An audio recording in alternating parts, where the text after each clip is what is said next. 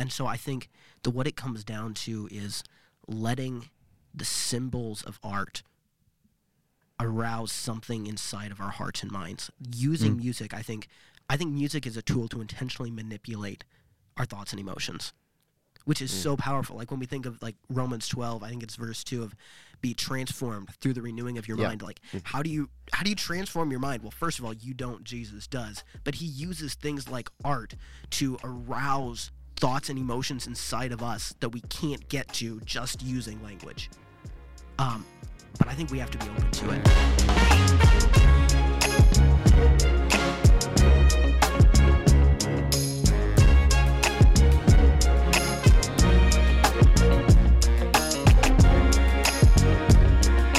Okay, welcome to another episode of Top Floor Discussions. We have a special one today, folks. We're, for the first time ever, recording with a guest in studio. I'm not sure when this will be released, but this Friday. Yeah, we're thinking this Friday. But today on the podcast, we have Corey Honegger. And before you introduce yourself, Corey, we talked about doing an episode on worship, and we never asked who we should have on the podcast. The first question was, can we have Corey Honegger on the podcast? Yep. So, without further ado, Corey, would you like to introduce yourself? Well, sure. Well, I'm honored to be the first ever guest on the legendary Top Floor Discussions. I'm an avid fan. Even though I haven't listened to the 2 most recent episodes. But I listened to the first 3 and loved them. So, yeah, glad to be here. My name is Corey Honegger. I'm a senior at Purdue. Let's see. What else do you guys want to know about me? I've been a Christian for 6 years now. I've loved music for a long time. Let's see. Musically, my skills... I guess the musical skill that I have that I'm the best at is probably... tenor choral singing. I sing in a few different choirs on campus. I lead the tenor section in Purdue's Heart and Soul, which is incredible. Coming to, if it's airing on Friday, then it will be tomorrow. Saturday, we have our fall show. So, yeah, amazing choir. Also, love to lead worship, play guitar, a little bit of piano. Have messed around with learning the cello, but have never ended up getting very far with that. So, I write music. I do all sorts of different things, and it's a big part of my life, so excited to come and talk about it with y'all. Nice. Awesome. Okay, so in our just overall, or our overview of spiritual disciplines, we originally said that we were just going to cover the 4 big ones, that being reading, praying, meditating, fasting, but we were like, well, I read through a list of 20 spiritual disciplines, and Drew was the one that pulled out worship from that, and like it is a big part. And so really, I mean, we could make this series endless, but we've decided to make an amendment to our original 4, and now we're adding on worship, hence this episode. So first we want to dive into, 1, how this discipline is mentioned in the Bible, and 2, give a definition for it. So yeah, as we dig into that, I have a question for you guys. I think, to you, is worship something that happens in your thoughts, your emotions, or your actions? And there is a biblical answer, so you might be wrong. Well, I guess I'll say I feel that worship is something that happens in my thoughts and my emotions. And I think action would be, I would separate it from the other 2. Yeah, I'd say what comes to mind is that the act of worship is internalized through thought and emotion and expressed through physical action, being singing, or whatever. That's literally perfect. Like, that's what I was going to say. Yeah, it's something that comes through in all of those things. It has elements that touches all of that. So that makes a lot of sense. I'm curious, do you guys have favorite verses? I wrote a few down, but I'm curious what you guys where did your minds go when you thought of the topic of worship in Scripture? Well, I'll say I thought of David dancing before God. Yeah, I thought of that one too. Because me and Winston have expressed that we enjoy dancing, and like music can bring out dancing. But in our specific church, we don't dance much. But I don't know. I think that verse is pretty unique in the Bible, and it definitely stands out to me. And I don't know if we would categorize that as worship, or like what would we do with that verse?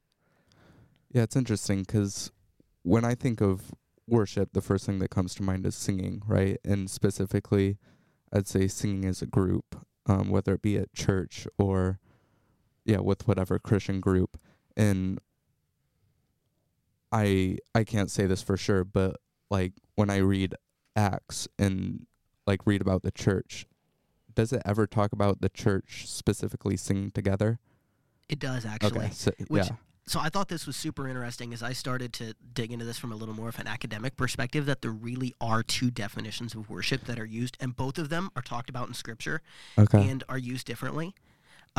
Worship, when used in the New Testament, there's a few different Greek words that are used. The most common one is proskuneo, which is... It has absolutely no like musical overtones. Like this is the word used in Matthew 2:11, where the wise man saw the child with Mary his mother, and they fell down and worshipped him. They didn't like bow the knee and immediately start singing "O Holy Night" or anything like that. The word literally means like to kiss the hand, to bow, or to kneel, or to show respect in some way. And in the New Testament, when it uses the word worship explicitly, it talks about that, but or that's what it's referring to as showing respect. But then you also look at verses, my favorite one about worship, especially musical worship, is Matthew 26:30, which is where it's Jesus' last night alive on earth. He has just administered the Lord's Supper for the first time, had the Holy Communion, sent Judas Iscariot out, and he's about to go walk out to the Mount of Olives. He knows exactly what's going to happen to him in the next 12 hours. He knows 12 hours, and then he's going to be hanging on a cross. And it says in Matthew 26:30, and when they had sung a hymn, they went out to the Mount of Olives. And so I just think of Jesus using music at that time to minister to himself. And I mean, and there's other places in, say, Colossians 3, where it talks about singing with songs and hymns and spiritual songs and those things. And I think art is a huge... the New Testament is definitely a proponent of art and talks about using art in our relationship with God. But that's not... And actually, the definition of that I like the most is that Jesus used when he was talking to the woman at the well. And the woman at the well asked him, like, what does worship mean? Should we be worshiping here on the mountain, or should we be worshiping down in Jerusalem? Because there was, that big disagreement between the Jews and the Samaritans. And Jesus said, the hour is coming, and now is here, when the true worshipers, this is proskuneo, to the people who show respect, who bow, who kneel, kiss the hand of God, will worship the Father in spirit and truth. For this, the Father is seeking such people to worship him. God is spirit, and those who worship him must worship in spirit and in truth. Yeah. When we said we wanted to do worship, I feel like it was me saying I want to go hike the Grand Canyon, and then you get there and you're like, oh, it's big. Yeah. Like so much more than I ever really anticipated. At least my interpretation was we were going to dive into the music portion of it, right? Obviously, there's so many types of worship. Like if you do acts of service, that is a form of worship in a way. So, yeah, I did a Merriam-Webster search of worship, and it comes up with to honor or show reverence for as a divine being or supernatural power. And so that's kind of what you're getting at, is that there's that side where you're showing reverence, and then there's like there like music and really expressing that in your heart through music. And so something I thought of in that is also like, are there any other forms of art where you express worship but that aren't music?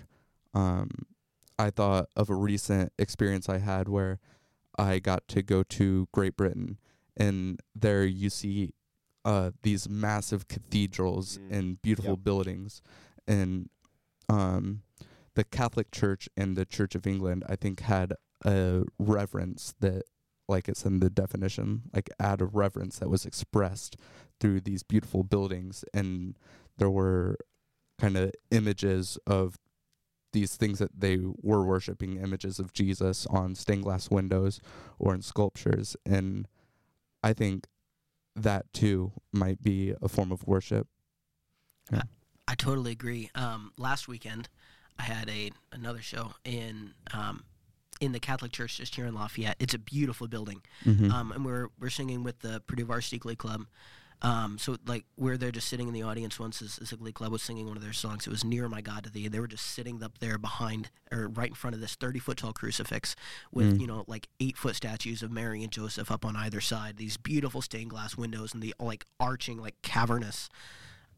That's probably totally the wrong word, but like the beautiful architecture. Yeah. And I mean, I understand music much better than I understand any other form of art. So that's why like I love to dig deep into that. Like I'm hoping we can talk through like chord progressions and some of those things later on because like I understand it, but I think there's so many genres of art that can be used in worship. But Simon, I'm curious for your thoughts on that because I know you're a big art guy. I do love art, and so we had a episode earlier on about music, not necessarily worship, and I don't know if I mentioned it, but like a song with a like set meaning and like the way I interpret that meaning, like it may not be a song that it's something I necessarily agree with, but it's someone else's expression of how they're feeling or what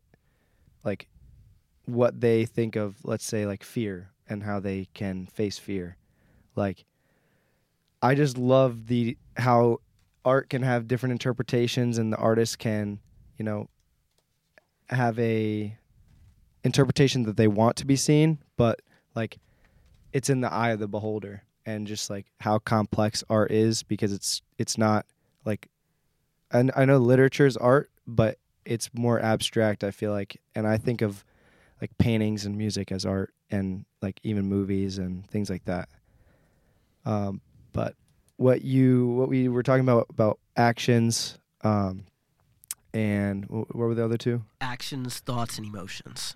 So recently, as I've been singing, I've been trying to really close my eyes and like encounter God and just like in my worship, like see God, like think about what you're praying for, or think about what you're singing to. Yeah, like because it's an expression of my reverence towards God, and if it's really worship, I should be closing my eyes and looking up to heaven and like realize that I'm singing, I'm worshiping to God. And I mean, I never like drew that connection, but I just like it felt right to do it in the moment to like maybe not like see the notes on the paper and not be like sometimes I'll mess up a note or whatever. But it's just like thinking about the words, and sometimes I'll sing and I won't do that, and it's just like it's more about the communion of it and like singing together as a congregation, which is also beautiful. But the most artistically beautiful music experience I've ever had is in rehearsals for the Purdue Christmas show, which is a phenomenal show. It happens every year. It's televised nationally. I think we had about like 15,000 people come last year, and it's this beautiful, beautiful song. For the entire second half, we just have like 250 the best singers on Purdue campus come together and sing beautiful choral songs. And this year, like we're singing songs like Alleluia choruses, one that everyone knows. I can only imagine how beautiful that sounds. Right? And so we're just like sitting there in the rehearsal room and the basses come in and He Shall Reign forever and ever. But yet I know these people, and I mean, not all of them are believers, right? Everyone's here singing this, and it's a strong, like it's a beautiful experience, but yet it's a cultural experience instead of a religious experience. And to me, those are two very different things. And so while I would say that sort of thing is musically beautiful, I would say that congregational singing is more spiritually beautiful. And where do you think like the difference is? Because when we were talking about fasting, because we recorded the fasting episode before this, but we're going to release it later, we talked about how whether you fast for spiritual reasons or not, you receive benefits for it. Same with meditating. That's why people do yoga, right? And so, again, with worship now, like, you can feel the benefit of this music in a sense, but without the spiritual part of it. So how do you think we dive into the spiritual side without just singing as a group together? Yeah, that's a great question. I think music is powerful because it transcends language. I've studied communication here at Purdue, and there's a number of classes that talk about how, all of communication is symbols, and everything from the words we use to then the elements in our music and in art is a symbol that refers back to something that is intrinsically meaningful to us, whether that's memories or experiences that we've had. And so I think that what it comes down to is letting the symbols of art arouse something inside of our hearts and minds. Using music, I think music is a tool to intentionally manipulate our thoughts and emotions, which is so powerful. Like when we think of like Romans 12, I think it's verse 2 of be transformed through the renewing of your mind. Like how do you transform your mind? Well, first of all, you don't, Jesus does. But he uses things like art to arouse thoughts and emotions inside of us that we can't get to just using language. But I think we have to be open to it. Yeah. I think if I can tell another story, Go for it. my absolute favorite musical performance or most fulfilling musical performance that I've ever had was at a small church in southern Indiana. I was traveling with Purdue's Heart and Soul. We were on tour there a couple years ago. And I knew that in this particular church congregation, about 6 months before, they'd had a young man commit suicide. So I, halfway through Heart and Soul show, I just stood up and I said a few words about how I know what it's like to carry a teenager's casket. And then I sat down at the piano there and I played a piano solo that I'd written, and there were no words, nothing. But just through the notes of that piano song, I started to hear the sound of the audience crying over the noise of the piano. And when I finished it, and I played the song terribly. I've gone back and I've listened to those recordings. I missed so many notes and flubbed up on so much of that. Yeah. It sounded terrible, but at the end they gave it a standing ovation. And it was so fulfilling to me because I saw that they resonated. They understood the message even though there were no words in it.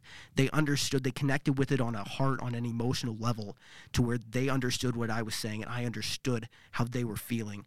And that created an emotional connection and intimacy between me and the audience and between God that was so incredibly powerful. And I think that's what music does for us, is it allows us to communicate better, which builds more intimacy, which builds better relationships. I don't know. Thoughts? That's really fascinating. When I think of music, and specifically spiritual music, I think of the words as being like the spiritual part. Like that's what we're singing, these words, and they have a meaning, and then we're pulling from that meaning, and they're giving us substance, and they're energizing.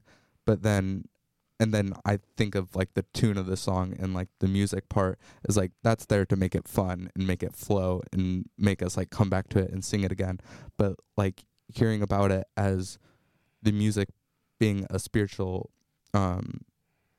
like it adds spiritual value in itself is really interesting, and I think we can definitely go down a rabbit trail of kind of how that breaks down. But yeah, it's fascinating.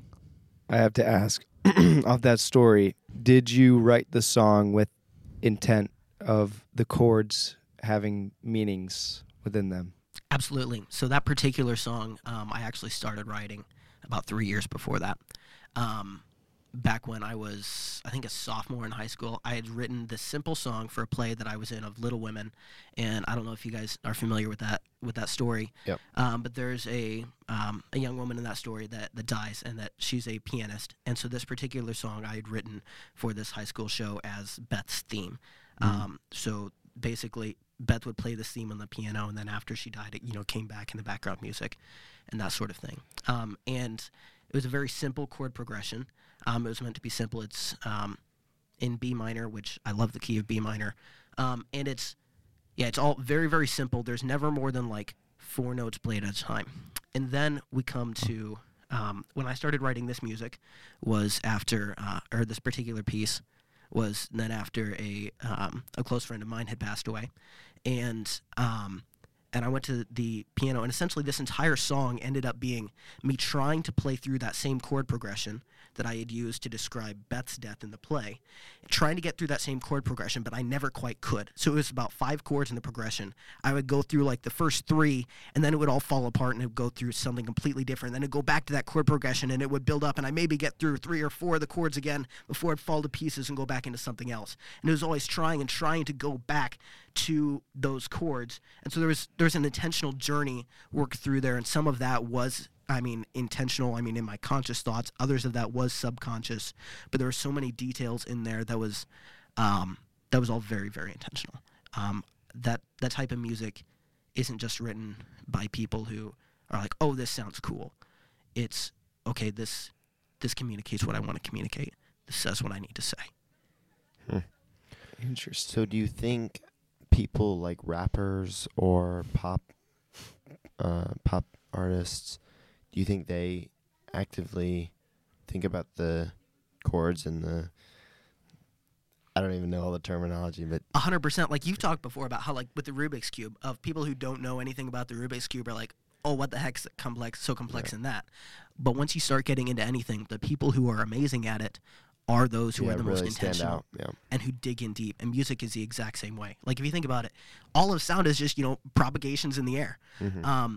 The question of how do you, like, combine those to create something, that's so complex. Yeah. And those who understand it the most do the best at it. Yeah. You can only get so good just through inherent talent. Yeah. It takes so much intentionality and so much focus.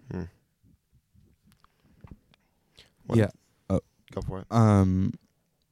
I had the opportunity to go to a orchestra or symphony. I don't even know the difference. It's one of those two.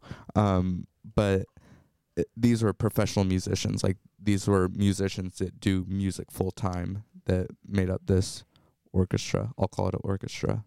And the director before each song would kind of tell a story that either inspired the song or, like, this is what the song is about. And then they'd play this piece, which a lot of them were 10-minute pieces, right? And I think I really did feel that emotion in the music. And I kind of thinking about that now, I hadn't thought about this before, but, like, that was really interesting to hear how, I'm not going to explain it well, but the highs and the lows and the volume, how it kind of gave that, like, oh, like, this is a really intense part, and maybe whoever wrote this song is going through, like, a really difficult time, or, like, I don't know, but you could kind of, in your mind, piece the music to that emotion and kind of that meaning. Totally. I want to do a little demonstration here, because there's so much in music that we could talk about, from dynamics and volume to different melodic styles to, rhythm and voicing and context and all of that. But if we can focus just on, like, chord progressions, I want to show you. You guys know the song "Be Still My Soul"? Yeah. Mm-hmm. It's a really old hymn, and I love the chord progressions of that. And I have here, like, just the chords, and it's if we can play these, I want to try and tell you the story with the chords. So it's broken out into basically, like, 5 different, like, movements or chord progressions throughout in a single verse. And it starts off, and here's the first one, and I want you to kind of feel a little bit of the tension in it, as it builds up tension, and then slowly kind of resolves back throughout this first one. It goes.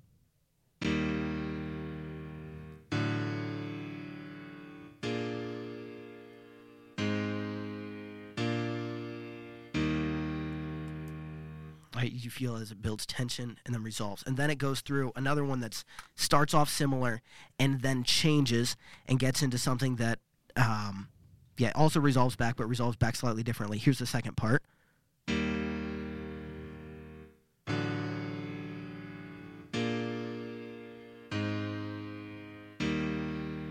And then this is where it gets really interesting. So that one was pretty similar to the first one. But so are you seeing, like, okay, the chord goes down and then it goes up and then it goes, when you say it resolves, it goes to the same spot that it was? Yeah, so in terms of chords, every song has a every song has a root chord essentially. So, and that's like this particular song is in the key of E flat.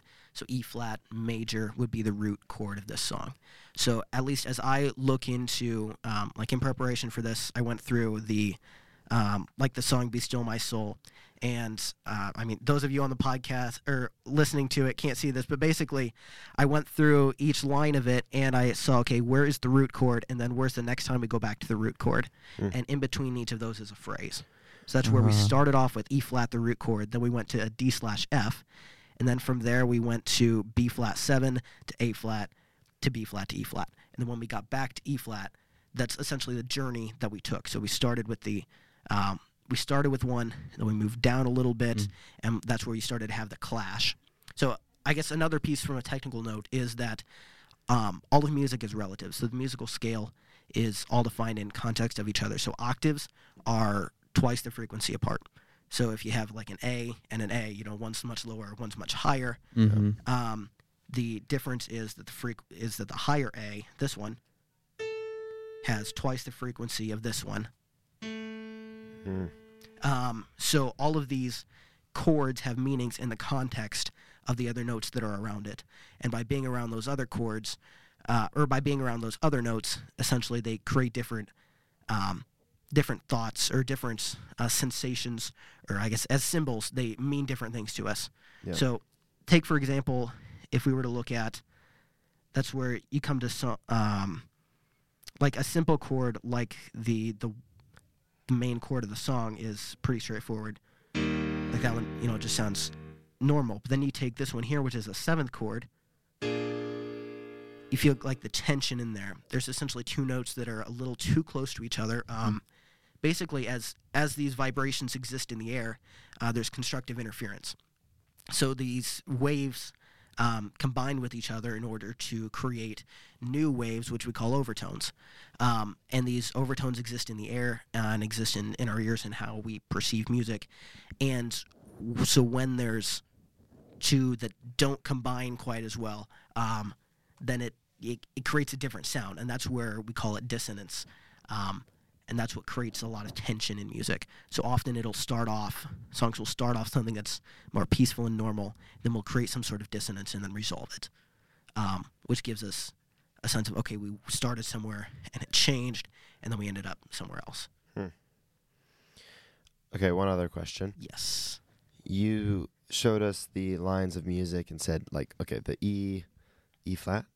Yes, E flat. Yeah, okay. The E flat is the, like, core note. Can you just look at the line of music and be like, oh, like that's the core note? Or is that something that you have to know beforehand? Or like, does it say somewhere explicitly on the paper? It does. So every song has like a key signature. So that's where you would see, like, off in the upper left-hand corner, there's a certain number of either sharps or flats right there at the very beginning of the song. And in this song, there happen to be 3 flats there. And 3 flats means it's in the key of E flat. So E flat, so like we've all heard the song from The Sound of Music, do, re, mi, fa, sol, la, ti, do. Do is always the root note. So this is in the key of E flat, which means do is the main note, which means that the chord E flat is the main chord. And so the main chord in whatever key is typically do, mi, and so. So you put those 3 together, and it creates the typical chord. And then you don't have to touch on like how, but all the other aspects you mentioned, like just the rhythm of it, the chord progression, all this other stuff, you can also see that just based on what the chords look like on the line. Absolutely. So the reason, so the melody is something you can see as you read. I mean, often it takes a lot of practice to be able to go from, seeing it to hearing how it sounds like. And I'm not perfect at that. But that's something that often, in order to, I guess you can see the basics of just by looking at it. Often you do have to hear it in order to, really understand what it means. But that's all written in there if you know where to look. Yeah. So if you have to listen to it to understand it better, as you're singing a song, do you appreciate it more as you go through it, or do you look it over first and be like, okay, this is like what it's going to be like? You got to do a little bit of both. I think there's, part of the joy of like congregational singing is you never appreciate it. It's all created together. Like no one of us can do this ourselves. Yeah, because there are different notes. Yeah. And so like, I can just imagine, okay, yeah, here's what the root chord sounds like, but it's a completely different thing to hear it. So like, I could tell you that when you come into the latter half of Be Still My Soul, it goes through this really, dark and minor part, and then resolves itself to something triumphant. And I could tell you that just by looking at it, and I can read that by looking at it, but I can't feel what I feel when I actually hear those chords as it goes from F minor to G minor to E flat to A flat to G major. Yeah. Like, we feel something different when it plays there than we do just by reading it. Gotcha. So you can see parts of it, but you can't quite feel it. Yeah. That kind of leads me to my question, and I actually have to go here soon. I have a presentation that I have to go to, so I'll just say this question, and then I'll be a listener. When I get home, I'll listen to it, or whenever it releases. But my question is, does understanding music and the like more science behind it and the more logic of like how complex it is, does that enhance your worship, or do you think like how is this a spiritual discipline? Like, do we have to put the time in to understand the music, or like can we do the discipline just like we don't have to be? I don't know. Does the question make sense? I feel like I don't know definitely get the question. I would say I love the song Heart of Worship because I think it addresses this specific thing. It's definitely there are right ways and there are wrong ways to worship. I think of the story that Jesus told about the Pharisee versus the tax collector. And the Pharisee, went to church and he prayed just about himself. God, I thank you that I'm better than all these other people. Thanks for making me so great. Yeah. And then the tax collector just came and said, God, I'm horrible. Please take this terrible thing that I am and make it something worthwhile. And and Jesus said that this one was forgiven, not the other. And so I definitely think that the same thing can happen in worship. And that's definitely something to watch out for. Is worship is not about us; it's about Him. But I do think that that technical side can help us when it's done for Him. Can help us worship Him better. Yeah. But so I think the challenge with art is that it takes so much skill. Like, we're all born knowing how to talk. Yep. But you don't become good at art without a lot of practice. But that being said, prideful art is still idolatrous. Yeah. Oh. Thoughts? I often get a little frustrated with singing, like in the AC church, for example, because I feel like it's so technical that I have to, I have to be technical too, and I'm just not. I'm just not a music person. But don't get me wrong. Just in general, in my car singing, I have a way stronger spiritual experience than ever singing in church.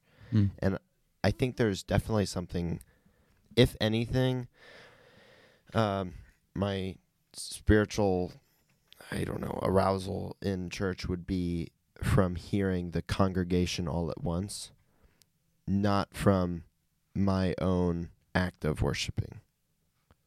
Does that make sense? Totally. Whereas in a car, me singing, that would be like, I'm praising God too, or I'm worshiping God. So in my car would be more personal because it's not technical, whereas I would more tend to get frustrated if I focus on worshiping myself. Or no, not worshiping myself. But I get the question. I think that raises a really interesting and thought-provoking question of, are all genres of worship equal? Equal in value, you mean? Yeah. Gotta say yes. Yeah, it depends. So, say country music, is country music defined at all by its lyrics or only by its musical style? Because country, like the genre of country music, has lyrics that like will repeat often and ideas that repeat themselves often that I wouldn't say are necessarily the most spiritually enriching. That's subjective, but and so if country music is at all defined by its lyrics, then I would say you could probably say that country music has some less value, but I'm not sure like where that line is. We've said again and again that Christianity is a faith of intentions. It is like if you're like with the Pharisees, right? If you're doing all these works, but it's not out of faith or it's not out of the right intention, well, it's meaningless. And I think that's similar with music. So the music itself, they're all equal, but the intention with different music is going to be different and of different values. So the music itself is not of different value, but the intention behind it is, or can be.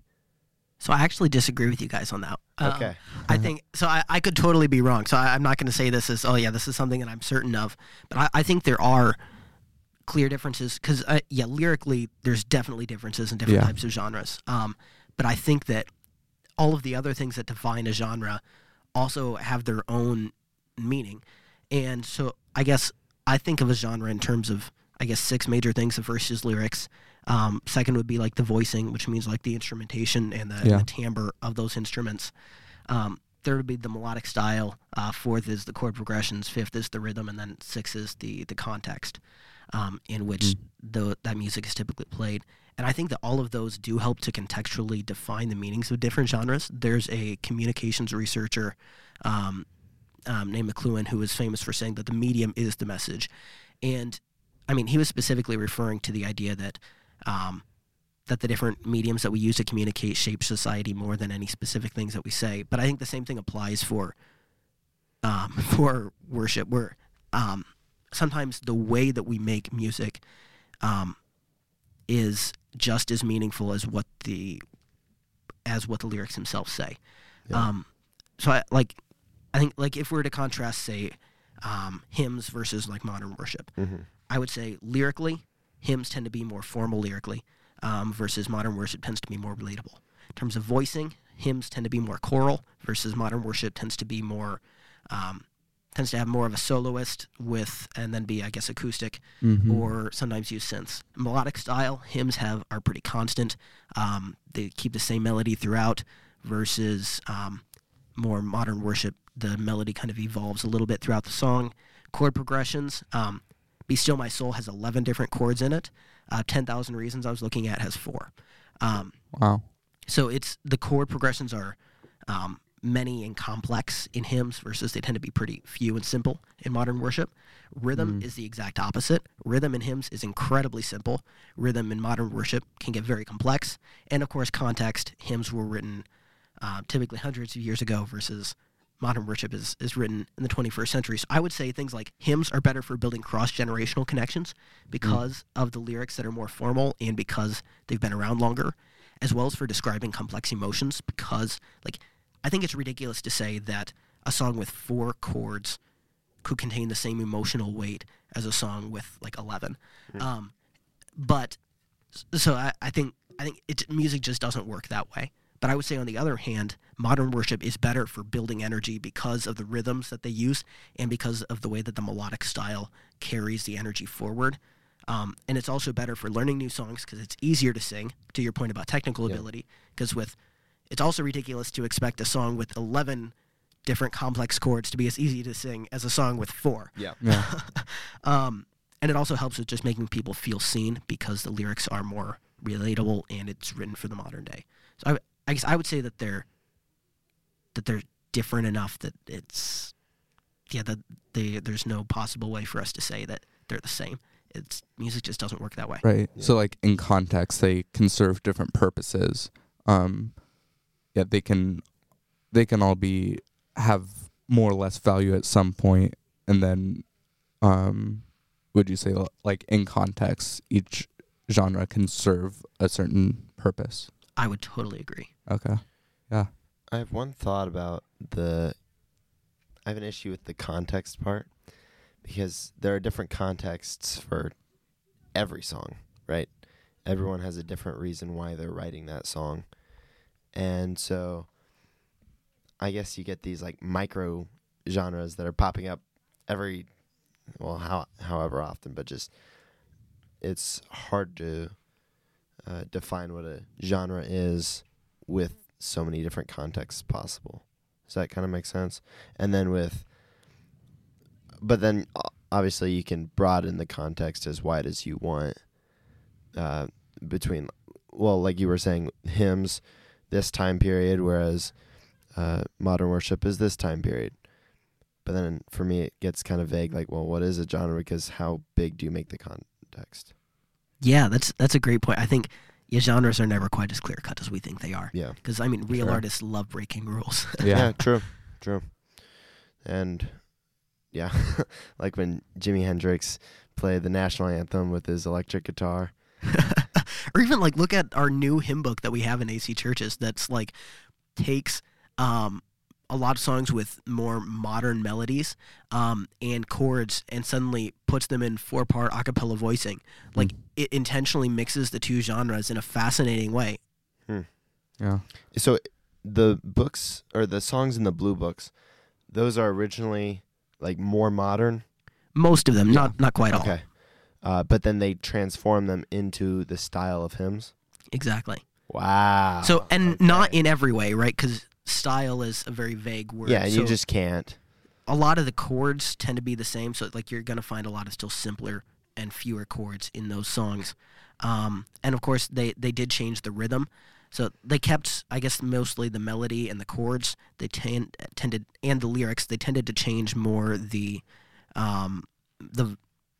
I guess the rhythm, made the rhythm much more simple, and and then changed the voicing from a soloist and instruments to a cappella. Which, honestly, I think I admire the heart behind it. I'm a little curious to see how it's going to work because it removed the complexity. Because, like I was saying, I think hymns have really complex chords and simple rhythms versus modern worship has simple chords and complex rhythms. And I think it took the complex out of both of those. It just says now a lot of these songs have simple chords and simple rhythms, which I think makes them less meaningful. So I'm curious to see how... So yeah, I think it's really neat how they're trying to combine those genres. I'm also, I guess, just curious how that's going to go and how these songs are going to be resonating with people. Yeah. So you would say that you find more, maybe not importance, but more impact from the notes than you do the words? I would say there's a lot more depth in those. Okay. And I mean, there's always this is painting with a ridiculously broad brush. Yeah. But I would say because all communication is symbols, when people talk just with words, we tend to assume that we know exactly what each other mean. But the moment that there's art involved, we can tend to lay aside those expectations and start to not think about, okay, what are you saying, but what are you meaning? That's true, because even in a lot of conversations, the way that you say something and the tone that you say it in has completely different meaning. And that's why text is really quite a horrible way of communicating, because there's no tone in that. But in my head, I separate the two. Like, okay, there's music and then there's just talking and conversation. But really, they're both intermingled with tone and rhythm and stuff and the words, but just to different degrees. Yeah, researchers call that high context versus low context mediums. Oh, okay.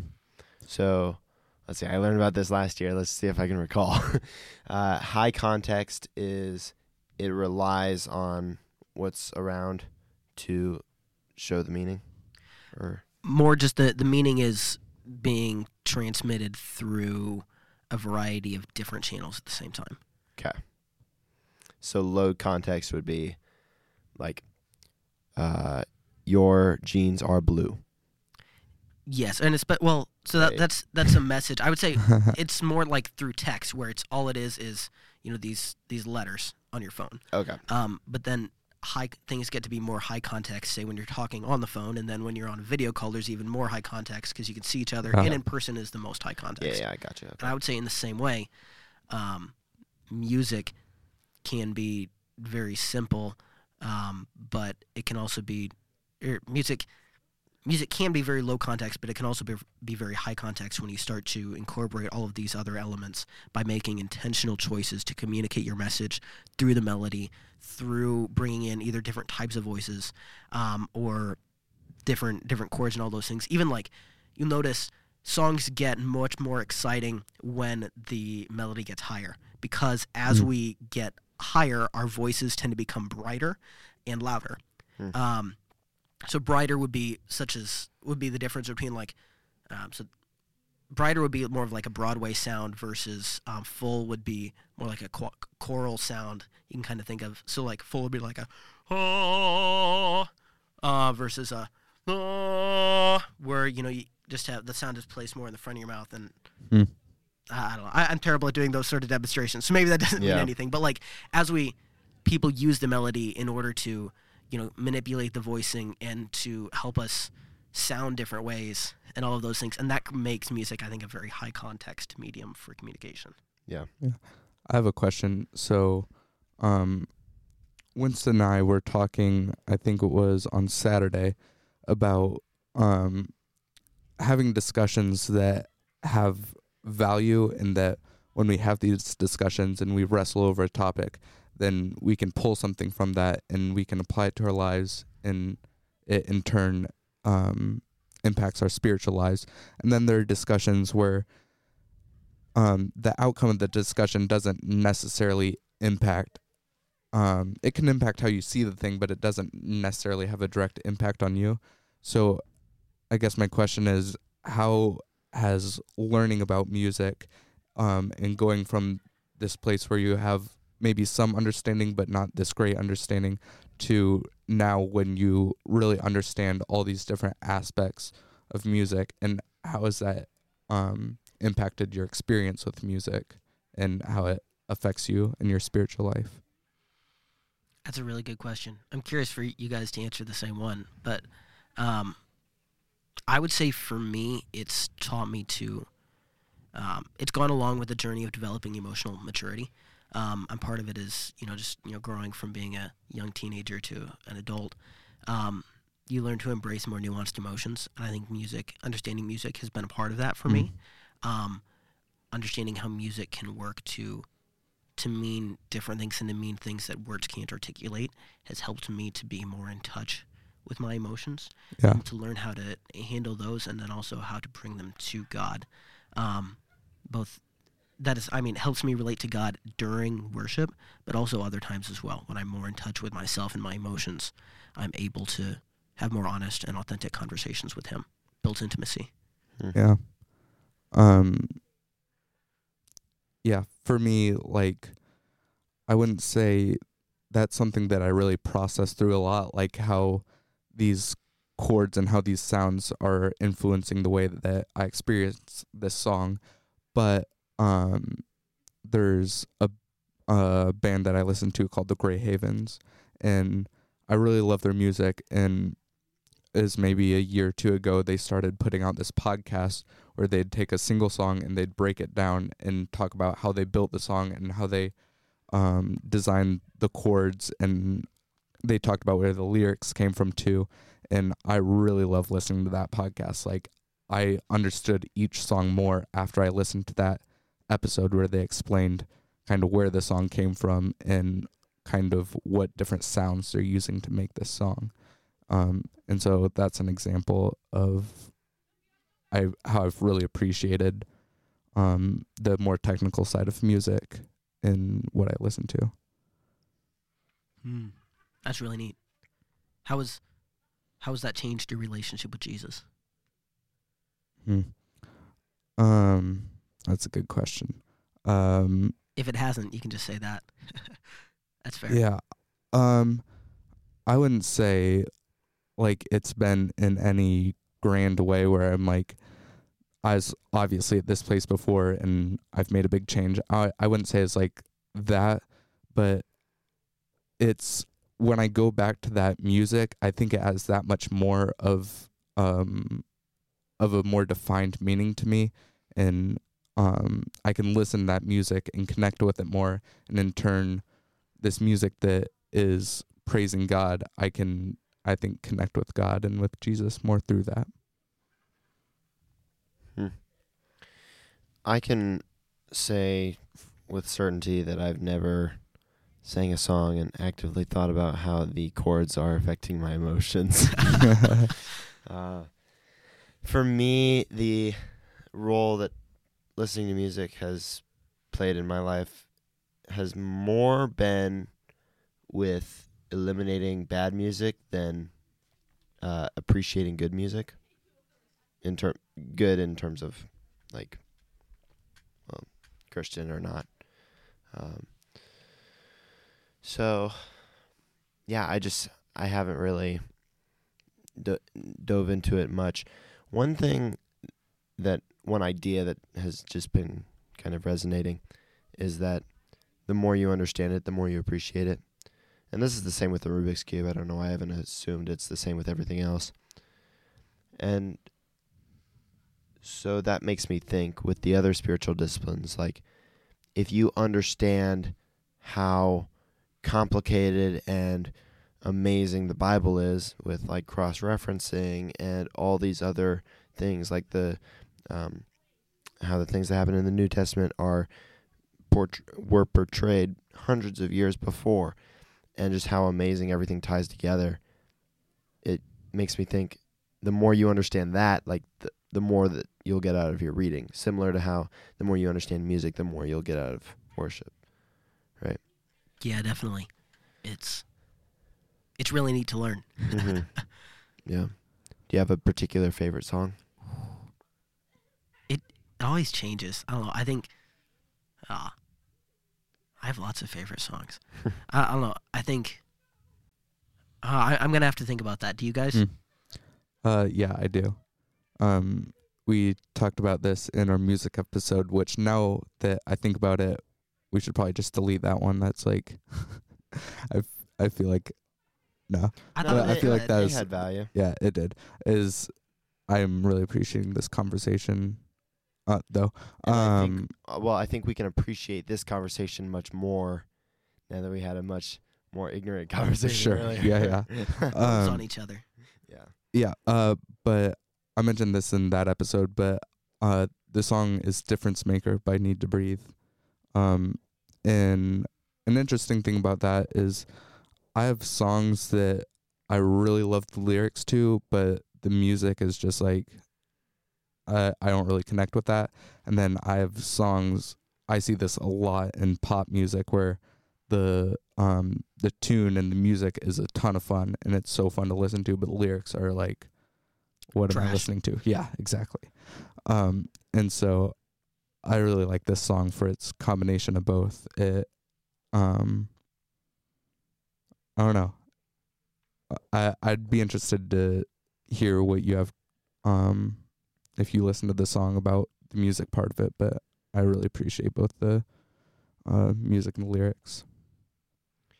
My favorite hymn would be Victory in Jesus. I requested to sing it this weekend, and it was in the Blue Books, and Brendan was like, oh, we don't have the most skilled leaders right now. I don't know if we'll be able to tackle these. And he was like, oh, Victory in Jesus, we can do this one. So I think in that manner, I appreciate the simplicity in it. And for me, since I don't have to look at the notes as well to sing it, I can focus more on the words. And when I sing that and focus on the words like victory in Jesus, my Savior forever. Like it's just, I don't know. I love it. And I think it is rooted in that simplicity. Ironically, because you said that simple music has less of an effect. But I also I acknowledge that God uses both the simple music and the complex music for different types of people. Definitely. So, because if there were only that complex, really rich music, then I don't think I would be able to appreciate it. And we need both. It's hard to get excited while singing "Be Still My Soul" versus it's really easy to get excited while singing "I Heard an Old Story" about a Savior who came from glory. Yeah. No, yeah.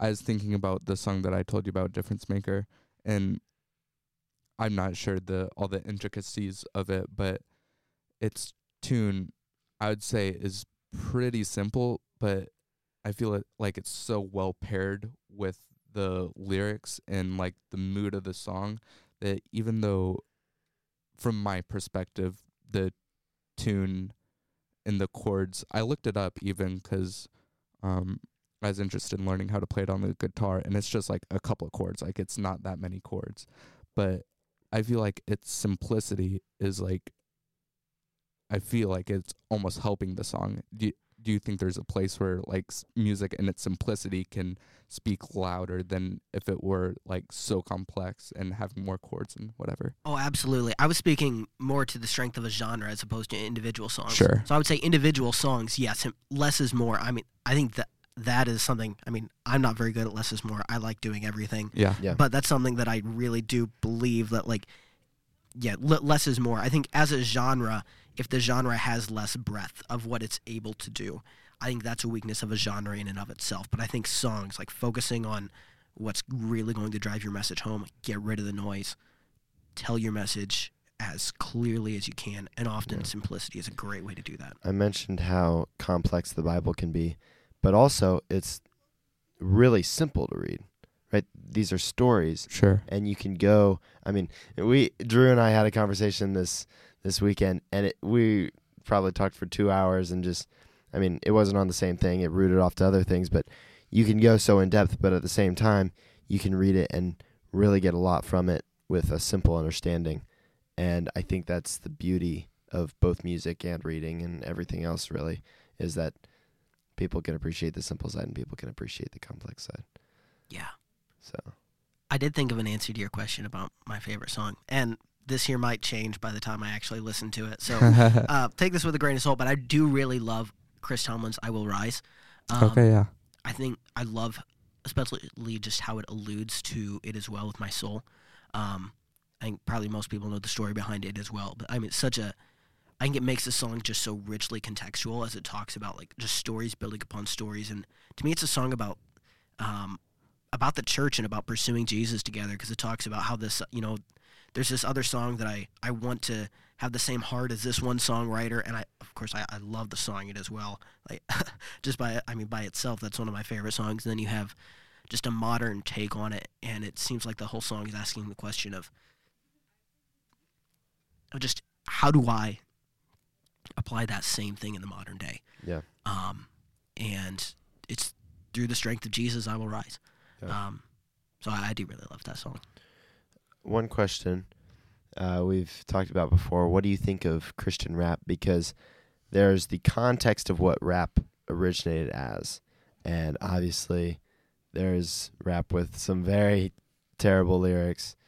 And so what do you think about applying that genre of music to Christian morals? So first of all, I'm probably not the best person to ask that question because I don't understand much about rap. Like, Okay. I mean, I really understand choral music.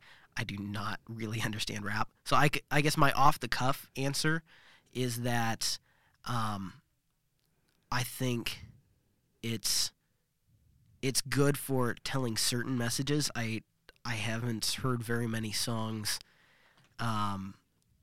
I haven't heard very many rap songs that they give me a sense of peace or joy. More often it's passion or excitement of some kind. Yeah. And so I wonder if rap as a genre, especially with such a strong beat where the beat is the majority of the artistic value of the song, and maybe that's a wrong statement too, but it seems like maybe it's less good at communicating less passionate emotions. But I don't know the genre well enough to be able to say for sure, yeah, this here is the strengths and weaknesses of that genre. I don't know. You said that the rap songs give you excitement rather than peace. That's been my experience. Your thoughts? I would say in general that's true. I've found in the category of Christian rap, which I've had some experience in. I've found a number of different artists and rap styles that that some that aren't necessarily like that, but I think in general that's kind of safe to say that a lot of rap gives kind of that punch and that excitement and that like that charisma. Yeah. I do think rap's a lot of fun. The other day at Purdue singing, this was we had a blast. We had pulled out essentially I pulled out like my sound mixer and one of my microphones, and we were doing essentially just a freestyle rap competition up in apartment 11, and it was a great time. Nice. So it is a lot of fun. Yeah, certainly. Do you think part of that is the difference between the excitement and the peace that is just in the lyrical elements of the music? I'm sure it's partly that. I'm sure it's also partly just the context of it, of knowing what does rap mean in this culture, because it used to mean, gangsters. Yeah. That's still what people associate with it, and those, it's like language where it takes time for a word to change meanings. Yeah, sure. And so the genre of rap will also take time for it to change meanings. The emotions and thoughts that it will unconsciously evoke in myself and in other people that listen to it will change. I also think that's partly why new genres of music are always more appealing to younger people, and why it tends to concern older people more, is because they have more baggage associated with that genre, whatever that baggage is, positive or negative. Yeah. Whereas young people, it's like, oh, this is a genre. It's just like any other genre. Sounds good. Yeah, but to other people, like that genre, whether it's the beat, whether it's the timbre of the voices, and the way that they do it, it means different things because that's what they grew up with that meaning. And I don't think it's wise to say that meaning is less valid than the lyrics, because that meaning is also, the beat is a symbol, just like words are a symbol. They mean different things to different people based off of their shared past experiences. So I think some of it is probably lyrics. I think a lot of it is context. Yeah. I do think people have done studies like with especially the effect of syncopation. Syncopation is where essentially the melody and the rhythm are offset from each other. So let's see, what would be an example of like, there's a light at the end of the trouble. I can't even. Yeah, it's hard to do like there, but like where the beat comes is offset from the melody, that sort of thing. And that's used quite a lot in rap. And people have done studies where syncopated music definitely makes it harder for rats to get through a maze. That is funny. Which makes sense. So I think there is some of it that is intrinsic to the genre. I don't know exactly what that is or to what extent it's that versus shared cultural experiences. I don't know, but those are some of my thoughts around that topic. Yeah. So I had a thought, and I'm curious to see whether you guys would validate this or not. But thinking about how music connects to our worship, and looking at society as a whole, let's say specifically in America, do you think you could look at the top of the music charts and you could tell a lot, going back to the idea of worship, of what a society is worshiping by the music that it's listening to? Or do you think that society has kind of lost the meaning of music in general, and they're not like that correlated? So my off-the-cuff answer is that theoretically you can, but practically you can't, because music is such a complex genre, and especially in more modern, because music is so complex, and especially in more modern genres is what I meant to say, the lyrics are less important. So I think you can learn things about that culture, but you can't just study the lyrics and say, okay, these lyrics are what the culture thinks is important, when in all reality, they may not actually be listening to those lyrics very closely. But you can still find things about just the way the music is written that shows, what's popular.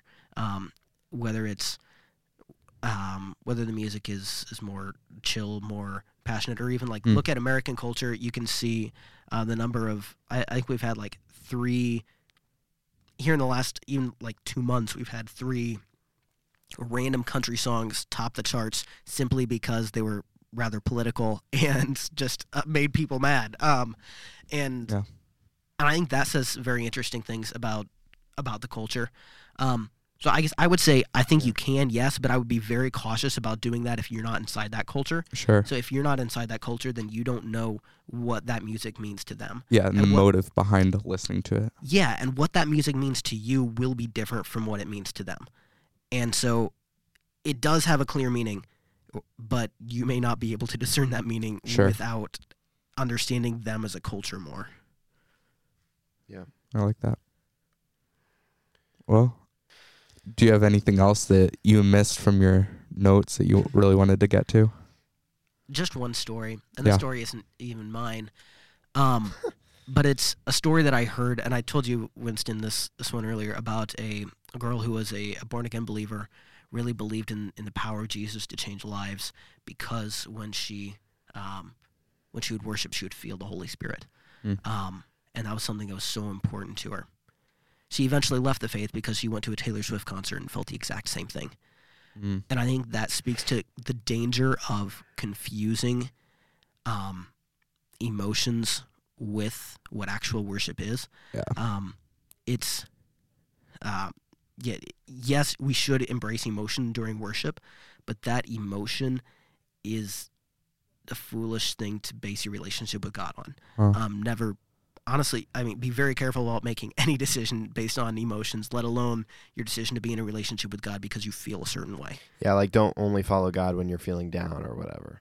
Exactly. And I think also because music is all defined contextually in the context of our culture, it is a language after all, and it's a much less clear and, I guess, quantitative language. I think often the voice that we hear in music is often our own repeated back to us in a slightly different way. So just because the messages from music that relate to us the most are the ones that we already agree with.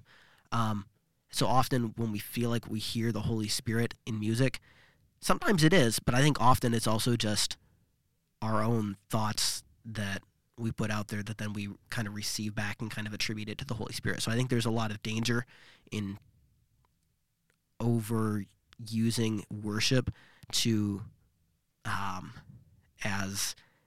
as your relationship with God instead of just as a part of it. Use worship to communicate with God totally, but don't rely on the emotions generated by worship as a staple of that relationship.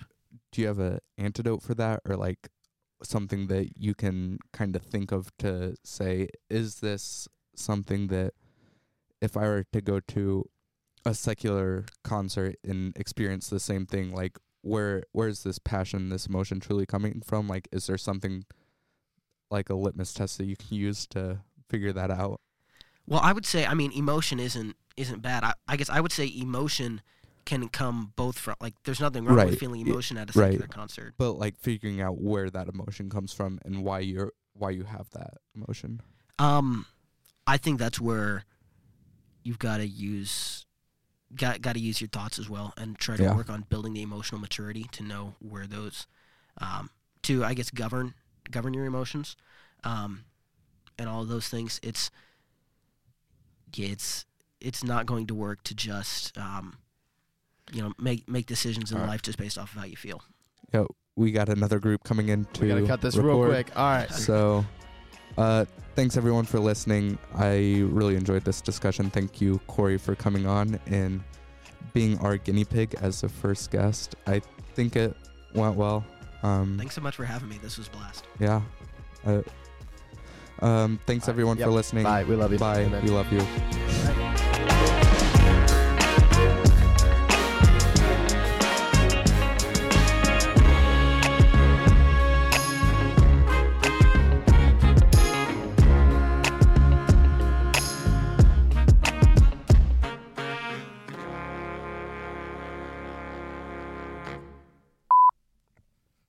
Anyway, quantum mechanics.